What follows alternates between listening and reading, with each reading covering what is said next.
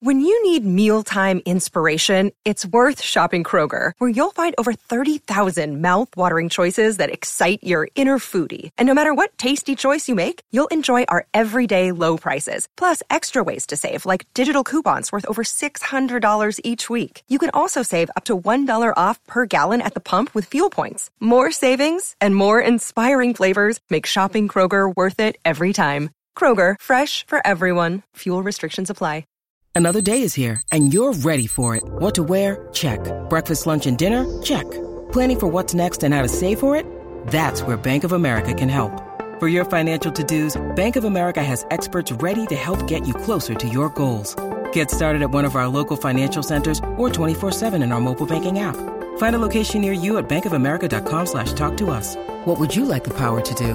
Mobile banking requires downloading the app and is only available for select devices. Message and data rates may apply. Bank of America N.A., member FDIC.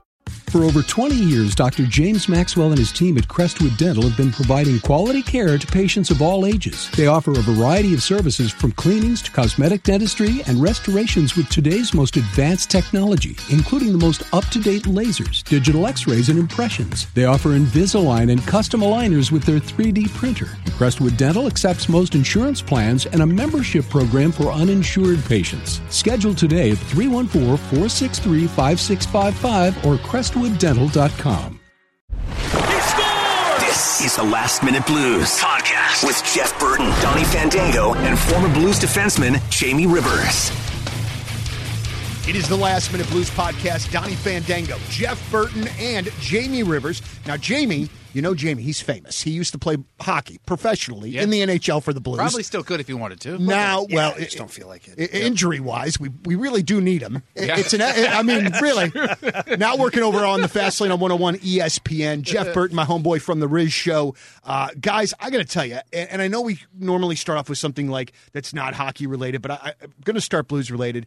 I'm watching this game last night, and there are times where things aren't necessarily pretty, but dudes, the fact that we have a team that has this many flipping injuries and we are at all as competitive as we are, I think says a mile about the players in that locker room and the coach that coaches them, man. I am proud as hell to be a Blues fan. And I don't know who I'm more proud of is the players because, again, the education from this show has taught me that they've kind of sort of tweaked the way they're doing things. So I don't know if it's more a compliment to the players or the coach that realize, hey, we need to get shots at the net. We need to get bodies in front of the net. We've been talking about that, and man, did they do that last night. Yeah, they've done that for the last couple of games, and it's really starting to pay off. And you talk about it all the time. You've got to have a net front presence. And what does that mean? Well, it means what you watched last night in the game before, where you have bodies in front ready to pick up the free goals. I call them free goals because if you go to the net, the rebounds pop there. Look at Zach Sanford's goal last night. That was a free goal. Yeah. He's just standing there, the puck's laying there. Well, just put this in the empty net. Mm-hmm. Imagine you could get 7 or 8 of those a year without even trying, except you just have to have enough balls to go to the front of the net. Right. And the Sundqvist goal in front of the net. I mean, could that have been easier? And I know it was a defensive breakdown, but I'm like, oh my gosh, he had half of the net and nobody on him. What he did there, guys, what you have to, if you watch it back again, is he gets the puck on his forehand, and if he spins right away, the goalie has the angle. So what he does is he spins and then just extends himself a little bit, about 6 inches further with the stick, and what that does is it opens up the far side of the net. Oh, my, half of it. It was crazy. So it was on purpose, and it's a skill. And for Oskar Sundqvist to do that was impressive. I'd like him to do it more. If you're a defenseman for the Ducks and you're looking at tape today, that's probably got to be one that you're going to get some heat on, I would assume, because those guys look like they were a half a mile away on that play. Well, they were killing a penalty, right? And, yeah, they didn't have what happened there, and this is what you try to do when you move the puck around, is you try to get you lure it out, right? We always talked about luring players out, where you move the puck and the players don't even realize it. They start to move closer and closer to the guys, and it's like you're not aware that you're drifting further out of your position. And on that play there, the Anaheim player just started drifting up and found himself in no man's land to where he was too far to offer resistance back towards the front of the net. And the net front defenseman had another guy to worry about, and Braden Shen was all alone in the slot. Right. So now there's a lot of options available. Puck comes down to Oskar Sundqvist. Now he has all day to make that play. Doesn't have all day. He makes a very quick play. But in hockey terms, as far as like having time and space, that was a lot of time for him to do something. Yeah, he didn't have that eighth of a second. He had like a quarter of a second. Yeah, he right. did. Right? Yeah. I thought he had an amazing game last night. For there being maybe a few games where we didn't see or hear his name as much, I thought he was just all over the place. Was he a star? Nails, Donnie. He's nails. Hey, whoa. Now, I will take the heat on the Zach Sanford thing. Grant, but we're talking absolutely. about Sundqvist. But I'm saying I have not ever dogged on Sonny. I love that dude. So I'm not saying that he like necessarily disappeared, but I'm just saying it was a very strong game last night, and you could tell that he was on. No, what I meant by he's nails means that he's always there. He's always working hard. He's always contributing to the game in some shape or form. He doesn't always have to be on the score sheet. So it was not a jab at you or trying to knock the hamster out of its wheel or send it into a fury. Yeah, that's coming later. Right. It kind of went into a fury there. Did you see it? It picked up speed, and he got an eye twitch. I could hear it, actually. Sundqvist seems to be the kind of player for me, and this would be good for his season if he ended the season with about, let's say, 15 goals and was a bruise from head to toe because half of those went off his body and went into the net or something. Well, if he ends up with 12 to 15 goals, that's like almost 25 to 30 in a regular year because we're doing a shortened season. Oh, good point. Yeah, okay. So maybe less than that. If he could get to 10 goals, would be phenomenal. I think he's at, 3, maybe 4 now. I'd have to go back and check. I feel like it's 4. My point in saying that... He's got plenty of time, though. Right. My point in saying that is he's not the guy that's going to set the puck on a tee and take a massive slapper. He's the guy that darts into the net from the right half boards or is standing in front of the net and he has the puck go off his thigh or something goes in. That's the kind of goals I see him scoring. You got guys like Oscar Sundqvist. I know Barbashev's hurt, but just that bracket of player. Barbie had 14 goals 2 seasons ago, so let's not forget that, okay?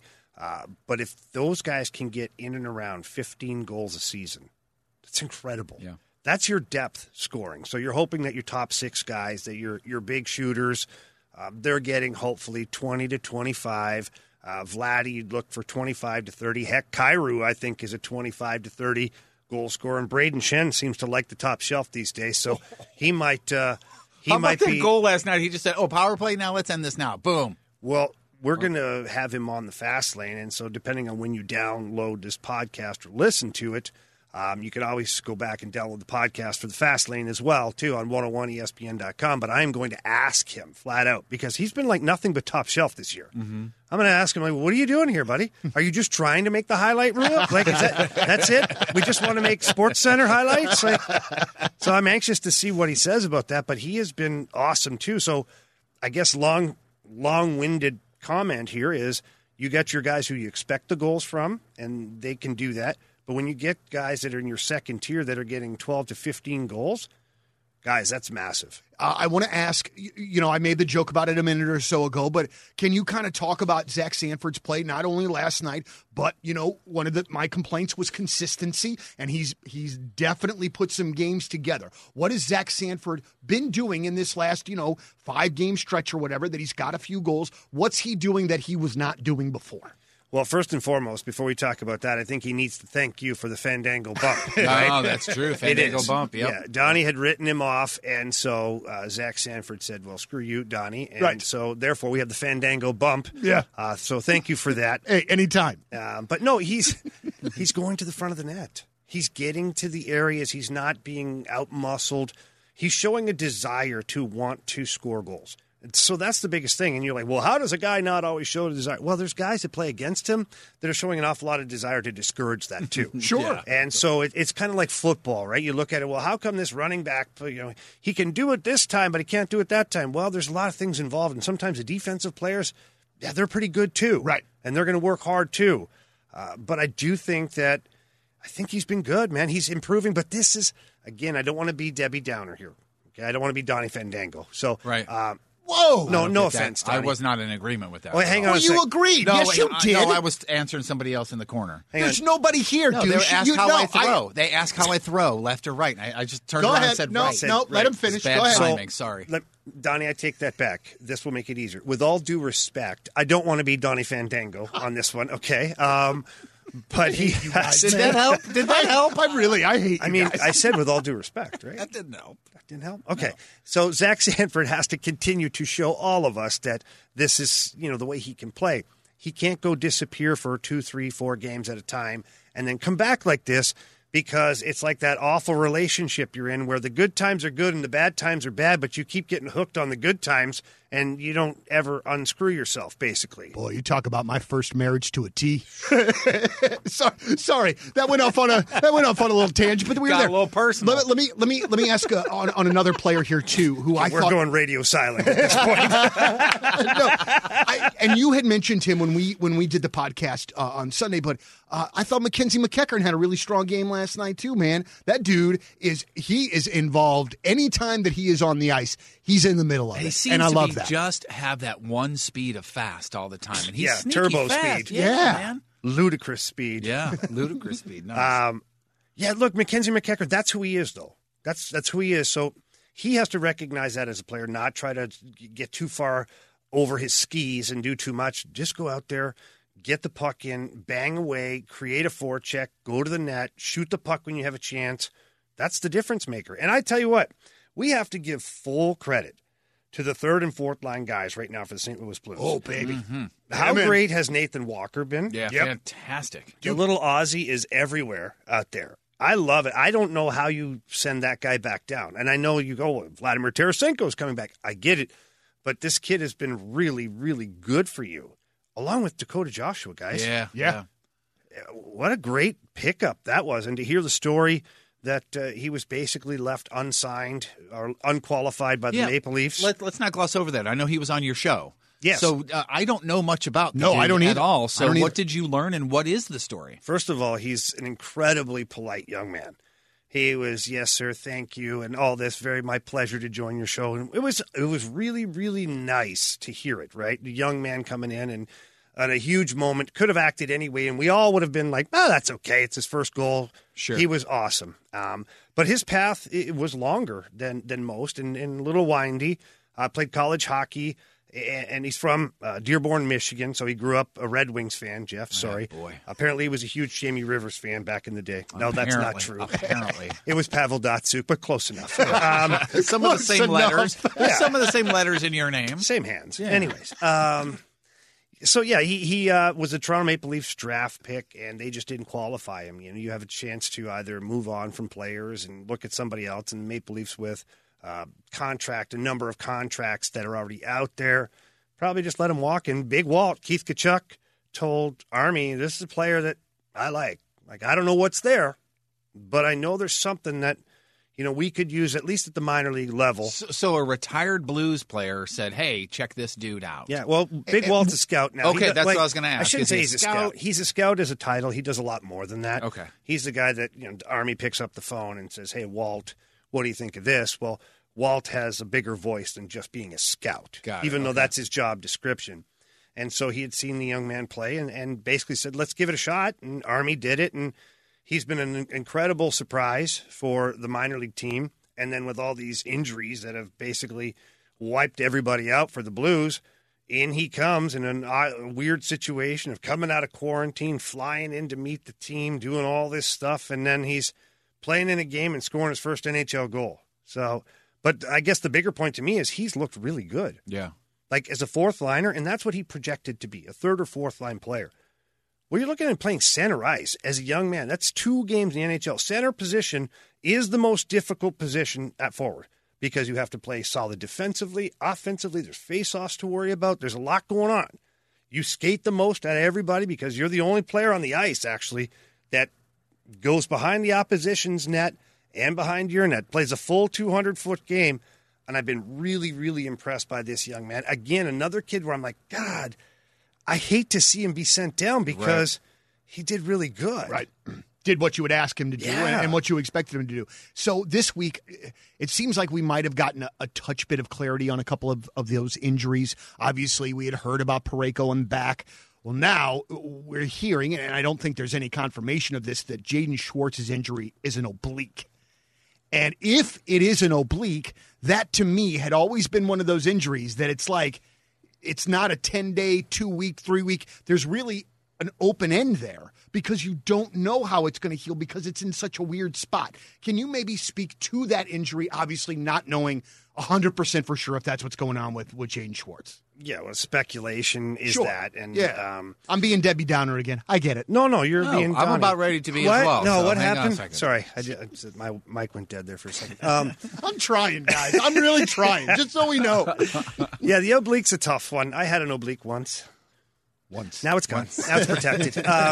But no, I had an oblique injury back when I played, and it's tough. I mean, because everything you do in the sport of hockey, you're twisting, you're turning, there's resistance when you shoot the puck, when you pass, everything. It's oblique central. And so for a guy who's smaller like Jaden Schwartz, who's got to get in there and battle and get roughed up and pushed around, yeah, this is a tough one. It's going to take some time for that to heal, and it's going to take some time for him to be comfortable. But in the meantime, you've got a couple of placeholders there. You've got Nathan Walker, who's doing a fine job, and there could be a number 91 sighting coming back very soon, maybe even next game. And so that, again, is another guy who can step in while Jaden Schwartz, gets healthy. Now, That's tomorrow, right? Tomorrow night? Or Friday night, yeah? Yes. Yeah, okay. So you're for sure that 91's playing is what you said, right? I'm writing it down? You can write it down. It might need to be able to erase it. In pencil. Okay, but hold on. And I have not had a chance to read the article yet. But I saw that headline from the story from Jeremy Rutherford on The Athletic today, where the doctors are saying, like, essentially, and I'm paraphrasing here, that the shoulder is good to go, but I believe the term, but this is his last shot, or something like that is used. That's not cool. No. Jamie, can you talk to that a little bit? I did not have a chance to read the article. I didn't have time. Yeah, I didn't have a chance yet to check it out either. I will, for sure, because Jeremy Rutherford does an incredible job. Dude, he's awesome. Find him on Twitter at JP Rutherford, and his articles are fantastic, specifically regarding St. Louis Blues players. So I imagine, from what I gather with this, is he talked to a couple of different doctors who were shoulder specialists, and I guess, this is his third shoulder procedure, we'll call it, let alone any other bumps and bruises or scar tissue that are in there from other injuries that maybe never healed. So, yeah, it could be. I'm not going to say this is the last kick at it because you never know. Right. But I think the biggest thing right now is that Vladdy has to be comfortable coming back. And I think that Craig Berube yesterday, he said, Vladdy's good to go. Vladdy just has to tell me when he wants to play, and he can play. And some people read into that of like frustration of like, well, what are we waiting for here? And I get it. You can read into it what you want. The bottom line is Craig Berube is frustrated the fact that he doesn't have 91 in his lineup. He also understands that the player has to be ready. And you can simulate body checking in practice. You can have a guy rough you up in the corner. It's not the same. If I took one of you guys and roughed you up in the corner, it would be okay. I feel like I'm ready to go. But then if I was like roughing up the opposing player, trust me, it's going to be a different feel. Right. Because I'm trying to not necessarily hurt the other guy. Maybe I am. But I'm certainly trying to discourage him. Whereas your own teammate, you're not trying to do that. Imagine being the guy who roughs up Vladdy too much and blows out his shoulder again. Right, yeah, that would you're like, I'll take a hard pass on that, thanks. No.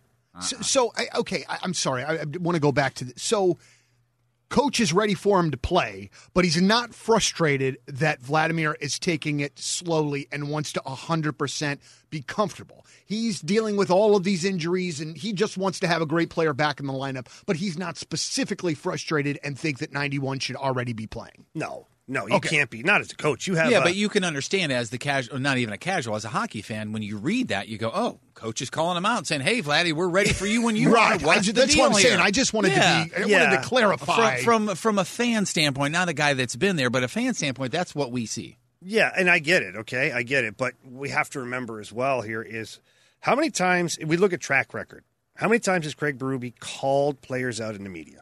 Oh, God. Yeah, Has he? I can't recall. Maybe once, kind of, sort of, against San Jose in the playoffs, said he needed more from Vladdy. That's 2 years ago, maybe even more. I don't know. My math is awful. All I know was that Stanley Cup run, and he just said a little something, need more from him. That's about the extent of Craig Berube calling out a specific player rather than just calling out the team. Mm-hmm. Craig Berube, he hasn't had this guy in how long Do you think he's going to call him out before he touches the ice again? Right. No, that's just fiction. It's not happening. So how he worded it, and sometimes I'm sure Craig Berube, maybe he was tired.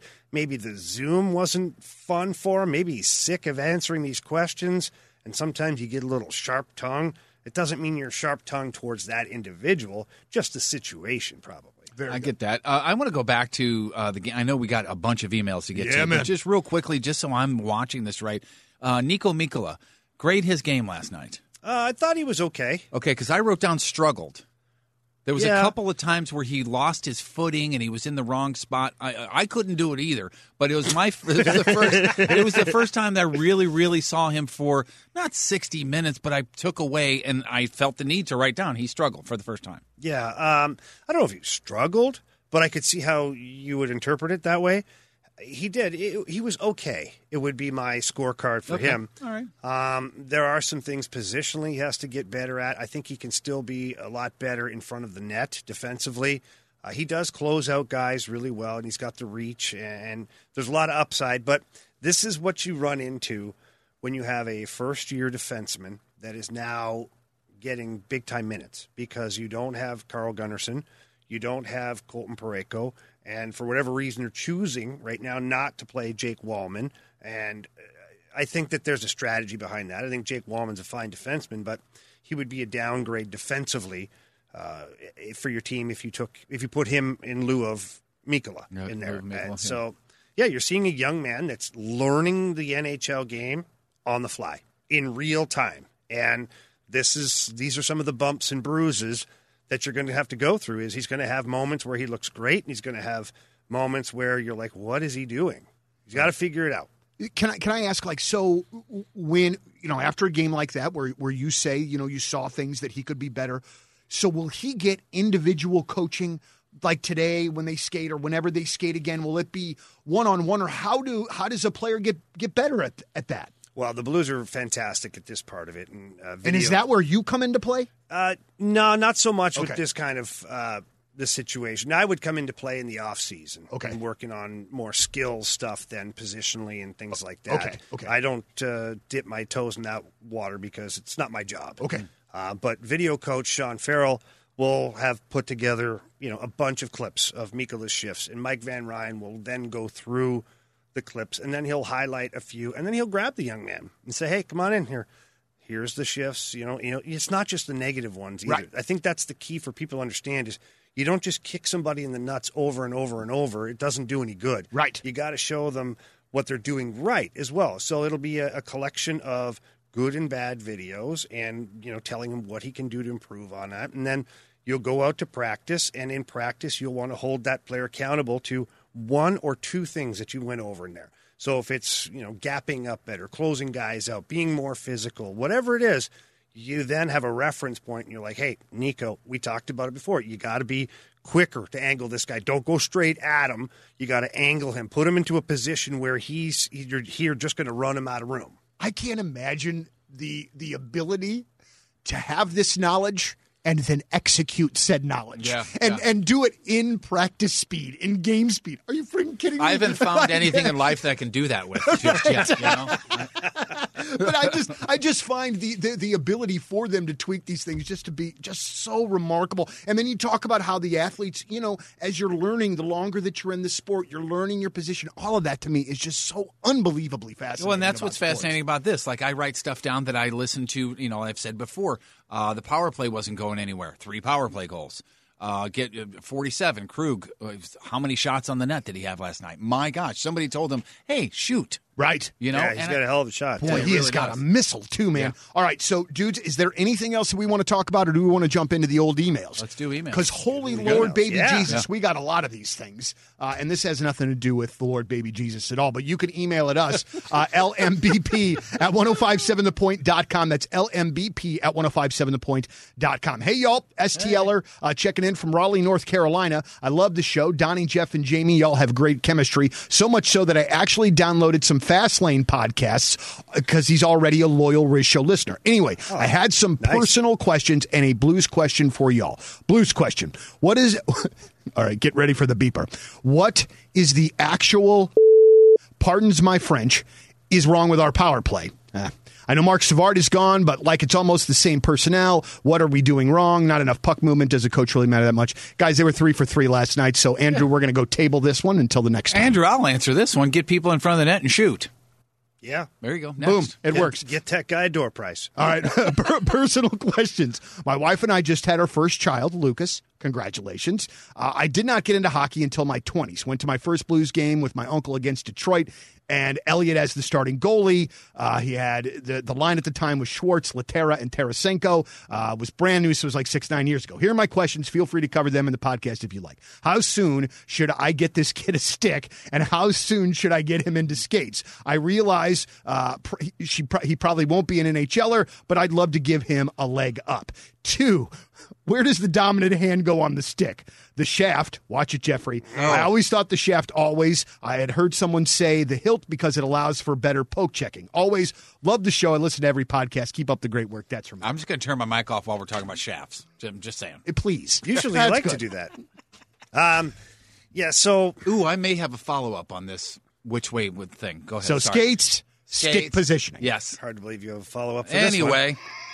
this one. First of all, get them on skates as soon as possible. If they can walk, guess what? They can put on skates and get them out there and get them comfortable. Let them fall down, helmet, gloves. I would suggest elbow pads, too, because people overlook that. And when kids fall hard on an elbow, that really smarts. And then kids are like, I don't want to do that anymore. Right. Yeah. So give them the protection so that they feel like RoboCop. And then when they fall, they get back up and they enjoy it. They start doing snow angels on the ice. And you know what? Just let them have fun with it. So as soon as you can get them on the ice, as soon as you can walk, get after it. Now, as far as the stick is concerned, look, I'm right-hand dominant, but I shoot left-handed. So my right hand would be at the top of the stick to control the entire stick for, poke check or whatever. And when you're stick handling, the top hand is the one that rotates back and forth. The bottom hand just holds it in place, basically. So for me, having my dominant hand at the top of the stick was the way to go. Now, other guys want sometimes to have their dominant hand down low because they feel like they get more power on a shot or a slap shot. It's personal preference. It really is. It's personal preference. I'll tell you the easiest way to do it, give the kid a stick, don't say a damn word, and just let them start to hit the ball or the puck or whatever. You'll figure out quickly which way that kid wants to shoot. So far, 2 things. So funny. I always remember your left-handed shot because God, this is going to sound so creepy. But I remember one of your goals, and it was you could see your back, your jersey in the back, and you were right at the blue line, and you were fading this way, like away from the net, and one-timer shot and scored. I don't know why, and it was in a Blues uniform. I don't know why I remember that, but that's how I always go, okay, he was a lefty. Yeah, well, that's it was a hell of little goal. creepy. It sounds awesome. I will top say 5 that. goals ever in the NHL. And one of few. I mean, there's so many for us to Well, to why think waste about. them all, right? Right, Just make exactly. them good. And the question I wanted to follow up with the emailer's question, I have a nephew who plays hockey, and I think you may have been on the ice with him a handful of times, but I think he's the one that when he first started playing, somebody told him to switch from lefty to righty or righty to lefty, something to that effect. I know somebody who has a kid that age. It may have been Riz's kid. Oh, okay. It may have been Riz's kid, somebody who told him, who played hockey, that you need to switch from lefty to righty or righty to lefty for some reason. I don't know like why. more goal scorers are right-handed, so you need to do it that way or something to that effect. Have you ever heard that before? Because I've never heard that before. No. It's personal preference, It's right? personal preference, but the only thing I could say is if someone identified that the kid should switch is sometimes you give the kid a left-handed curve stick, and then the kid spends most of the time holding it the wrong way and trying to use it or using the backhand. So clearly they want to shoot it the other way. Right. And so that's when you go, hey, what you're doing ain't working. So let's try a different stick. That's why my advice is get a stick with a straight blade for kids to start.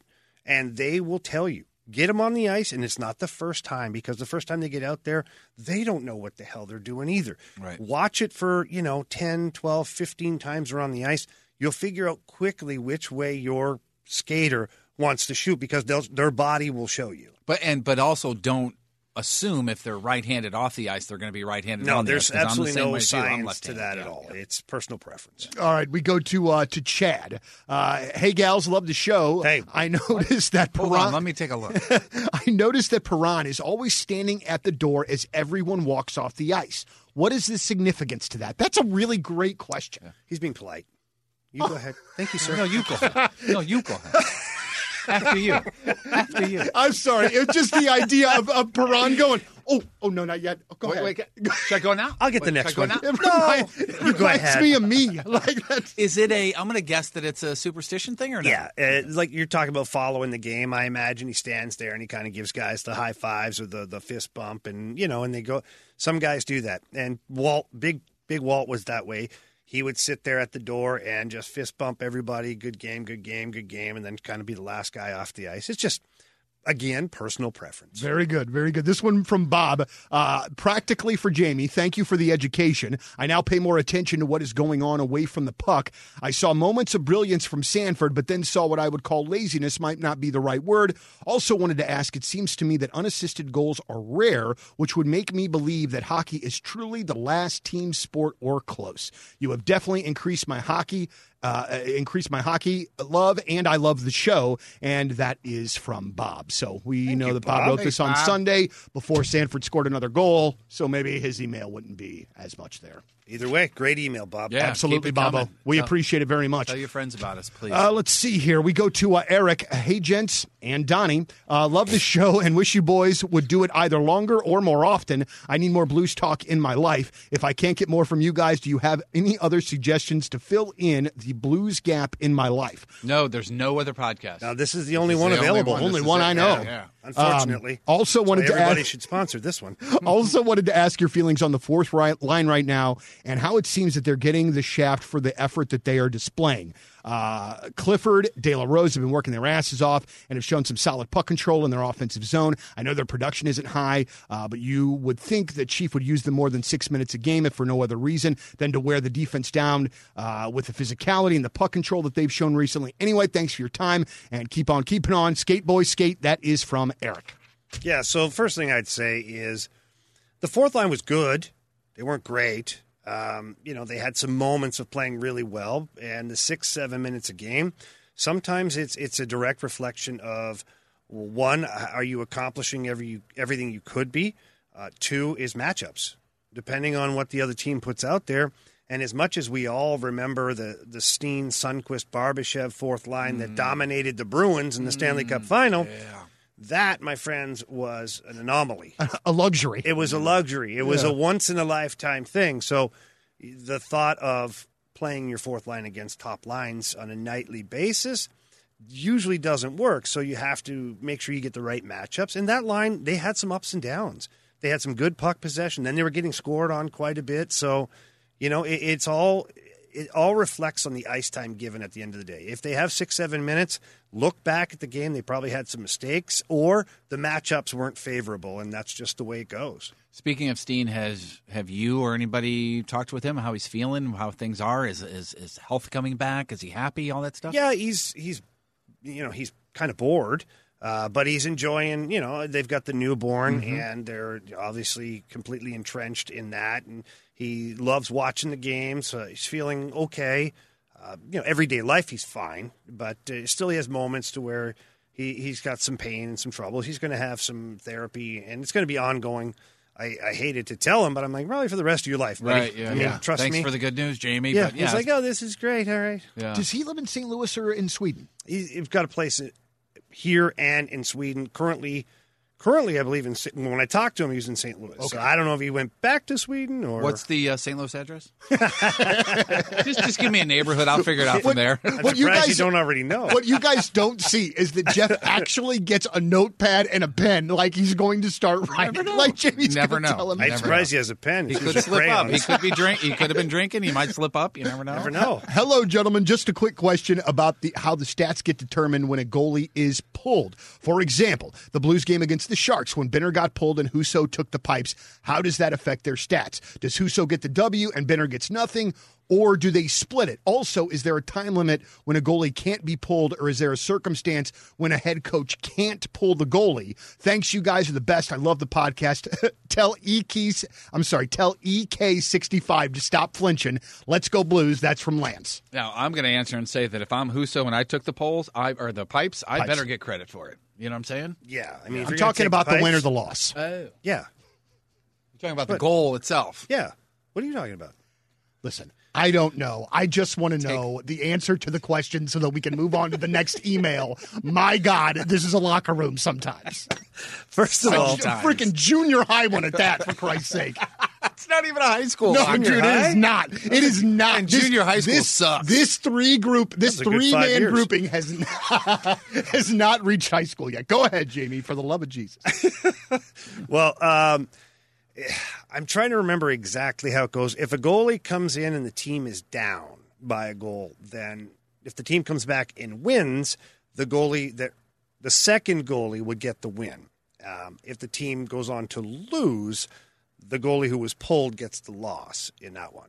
So, does that make sense? Yeah, that makes sense. Yeah, because it changed in the negative. He gets the loss because he basically, not he personally, but he was the guy in the net that was in the hole, basically. Yeah, right, yeah. All right, this one, I remember. Can I ask a question then? You can pull your goalie. You can switch them anytime you want. There's no rule about that. Mike Keenan used to switch the goalies almost every other freaking whistle sometimes just to mess with people. So, yeah, there's no rule. It doesn't seem to make any sense. Are you just I did say Mike Keenan, right? Right, yeah, you did. That's a great point. On that note, is it a thing where, let's say, 5 guys are on the ice, I get the puck, and I distribute it or whatever to somebody, and as I'm getting off the ice, you jump on for me, they skate down 2 seconds later and shoot and score. I don't get the plus. The person who just jumped on the ice gets the plus. Yeah, that happens. Now, oh my God, it's funny you say this because we used to give it to guys all the time where, you'd make a play, you're headed off the ice, and as you're getting off the ice, your team scores. And then, Charlie Hustle there, who's coming on the ice, would bolt over into the pack to celebrate. Right. You're like, okay, Hero Biscuit. You literally just came from the bench to the celebration. Yeah. He's the one that's celebrating the most, like with his back towards like the press box. Like, yeah. Make sure you get my number. Uh-huh. So those guys take a beating verbally from the teammates. But most of the time what happens, what you're supposed to do, the unwritten rule is if you jump on the ice and your team scores, then you turn around really quickly, go back to the bench, and the guy who just came off goes back on to celebrate with the teammates so that if nothing else, at least visually it looks like he should have the plus. It doesn't always work, but that's the way. That's just called being a good teammate. Right, yeah. Dude, I love doing this podcast. Hey, gentlemen, and this guy actually messaged me last night late in the game to ask this question. So this is coming from Mike. Hey, gentlemen, and Donnie, Rips, and Jeff. Big thanks to Donnie for tweeting me. Most accurate one so far. Pretty good, actually. Big thanks to Donnie for tweeting me the email address after I forgot. I have a question for Jamie. In the game tonight, they showed the tweet from Thomas to Krug after it was announced he was traded to the Blues, and it got me thinking about bad blood between players. How hard is it to go to a new team with players that, for lack of a better word, hate you? Obviously, I know this wasn't the case with Krug, but what happens when you go to a new team and have to play with someone that you seriously injured? What if Stone and Bozak got traded to the same team? How do you as a player move past a dirty hit like that to work with someone? This is a great freaking question, and that is from Mike. And did you ever have that situation in your playing career? I would bet you had. Yeah. I had it almost everywhere I went because I wasn't very well liked by the opposition, and probably with just cause, too. Sure. It means you were doing your job. Yeah, I was doing my job. Very first time that I got traded, I walked into the New York Islanders dressing room, and Brad Isbister, who had played for Phoenix, was now in New York. And Izzy and I got into it in the playoffs that one year when the Blues were playing the Coyotes. And the whole pile ended up on top of me somehow in the net, and we're all kind of fighting and whatnot. And he's got his hand, and he's got it over my face, and he's trying to, over the nose or, suffocate me. And I couldn't. My arms were pinned under it. So my gosh. I'm getting anxiety thinking about that. Yeah. So I just bit his hand as many times as I could. Good for you. That's the only thing you could move was your mouth, I'm right? like, you dumb son of a... I'm like, you put your hand in my mouth again, see what happens. I will take this and I will digest that thing. You can come looking for it in the toilet later. Oh, boy. And so again, fast forward to we walk in the locker room, and now, of course, what are the odds? Well, my stall is right beside his. Oh, good. So I sit down, and I'm there, and he's like, how you doing? Nice to meet you, this and that, the other. And he's like, yeah, you tried to bite my fingers off. That's like, what he opens with. Yeah, right away he's like, yeah, I remember you tried to bite my fingers off. I said, yeah, you're the dummy who put your hand all over my mouth. So, I mean, he's like, all right, cool. We're good. Done. We're done. Let's go shower out. And he was like, all right, you kind of know at that point, well, if we're in the trenches, I know this guy's got me. Sure. You know? Yeah. And the other time that stands out in my mind was walking into the Red Wings locker room, because we had some real battles. Like as Blues, Red Wings back in the day, it was war. And Draper and Maltby were guys that you never passed up the chance to, try to put them out of the game anytime you could. And as they would with you. As they would for sure, yes. And so walking in the first day, it was tense. It was the worst tense intensity that I'd had ever going into a new team, because they had a lot of the same guys still, and they all kind of knew, and they didn't really like me. And so Steve Yzerman, though, cut the tension real quick. Stevie's from my hometown, Ottawa. He's older than me, but I grew up, and we ended up skating in the summers together. I was a really young kid. He was already in the NHL.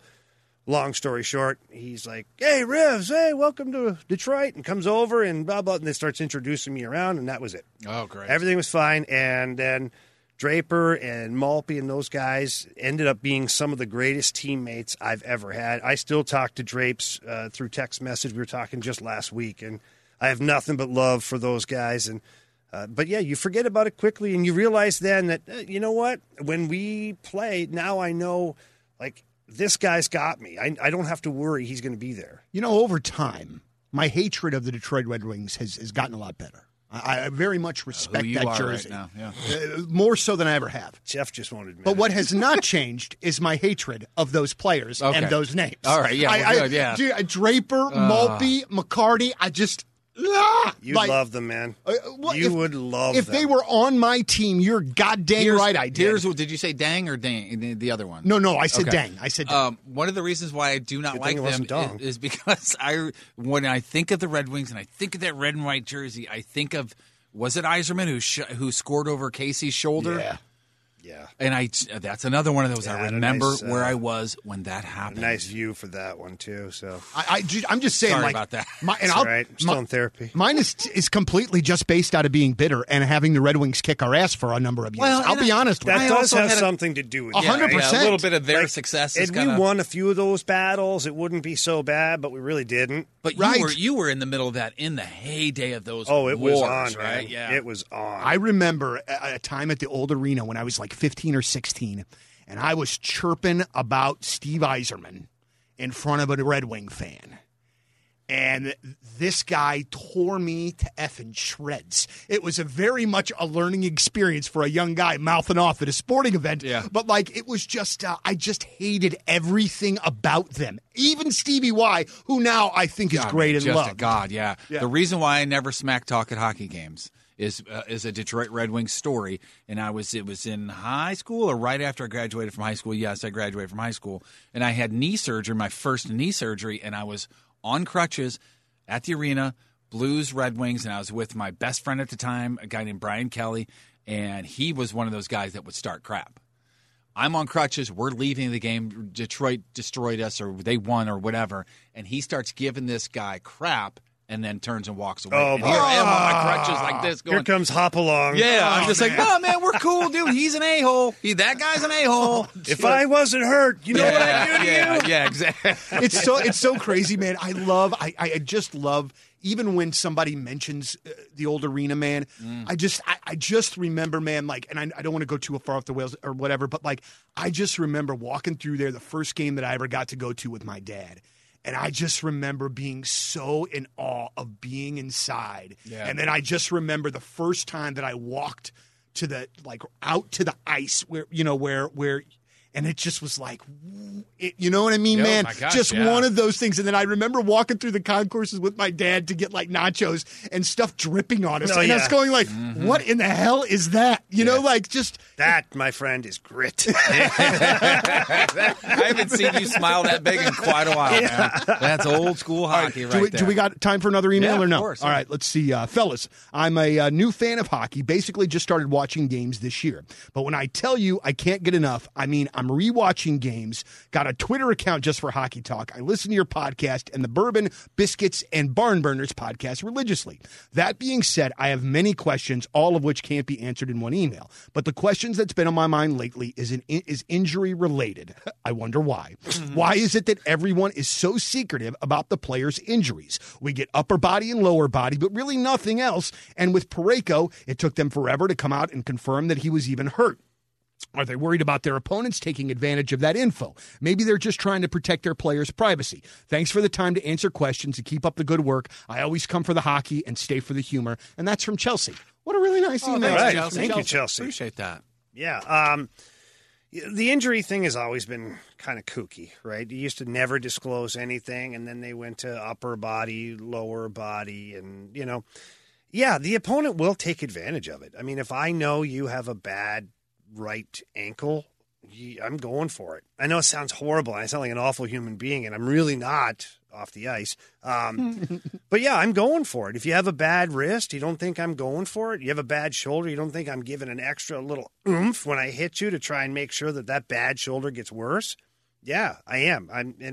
I've come to terms with the fact that that's not very nice, but right. Somebody's got to get paid to do it, and it might as well be me. And so, yeah, you try not to disclose as much as possible, and I know that frustrates people. But the only thing I can say is, you know, you go to the doctor.